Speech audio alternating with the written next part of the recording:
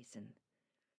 Then she took a bar of soap and washed her hands in the cold water and dried them on a rough towel. She wouldn't risk marks on the white material. As she worked away, stitching the satin rosebuds around the neck of the dress, Sarah lost herself in the details of her wedding day. She rehearsed every minute of the morning, from leaving the cottage on James's arm until she was walking up the aisle with her two friends, Sheila Brady and Patricia Quinn, walking behind her in the pink dresses she had made for them. Then she saw herself standing at the altar beside Con Tierney, the local lad she'd been courting for the last 3 years. They would take their vows in front of nearly 60 people, and after that they would go to Butler's Hotel for their wedding breakfast.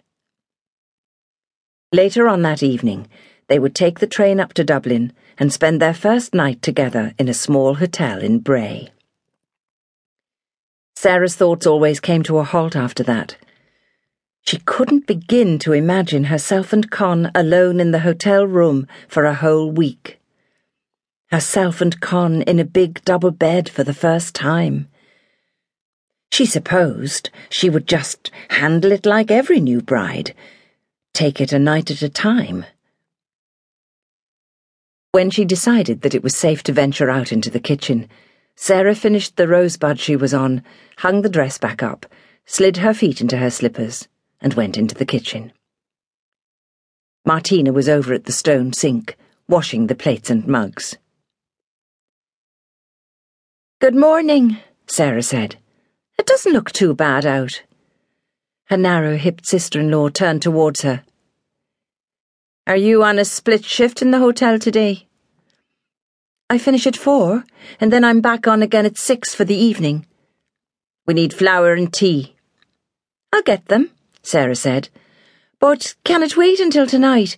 I wasn't going to come home because Sheila invited me to have dinner out at their house." Sarah's old school friend lived with her elderly parents in the middle of Tullamore and was always happy to have Sarah's company for a few hours. Martina turned back to the sink without answering, the way she often did. Sarah's chest tightened. "We're not that short of tea and flour, are we?" She went over to check the flour bin. "There's enough for 3 or 4 loaves, and the caddy's half full." Martina took up a linen tea cloth and began to dry the wet cups and plates. Sarah waited for a few moments to see if there'd be any more to the conversation. There wasn't. The silence hung in the air, making her wonder if she should change her plans and come home with the tea and flour during her afternoon break. Then she caught herself. If her brother's wife wanted her to bring the things home, she could ask like a normal person. Trying to read Martina's mind had got her nowhere in the past. Her moods were so changeable that Sarah could cycle all the way back home with the flour and tea, to be met with a bemused half-smile. Having a nice hot meal put down to her in Sheila's welcoming house was a far better option.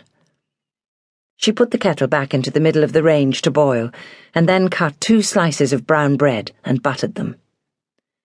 As she poured hot tea into her mug, she looked over at Martina, who was now scrubbing the sink.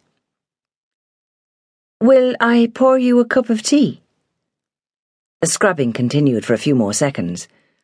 Then eventually she said, "No, I've had enough." Sarah lifted her plate and mug and headed towards her bedroom where she could relax with her breakfast. "Thank God the timing has worked out well," Martina suddenly said. Sarah halted in her tracks. "Timing for what?" "The wedding. We're going to need your room." Sarah turned to look at her. "We've a baby on the way now, so we'll need more space." Sarah's face broke into a smile. "That's great news!" She turned back to put her breakfast things on the kitchen table. "You both must be delighted." Martina leaned against the sink. "I suppose we are. I'm still getting used to it." "It'll be lovely for you to have a baby around the house." She suddenly noticed her sister-in-law's pale face. "Are you feeling okay?"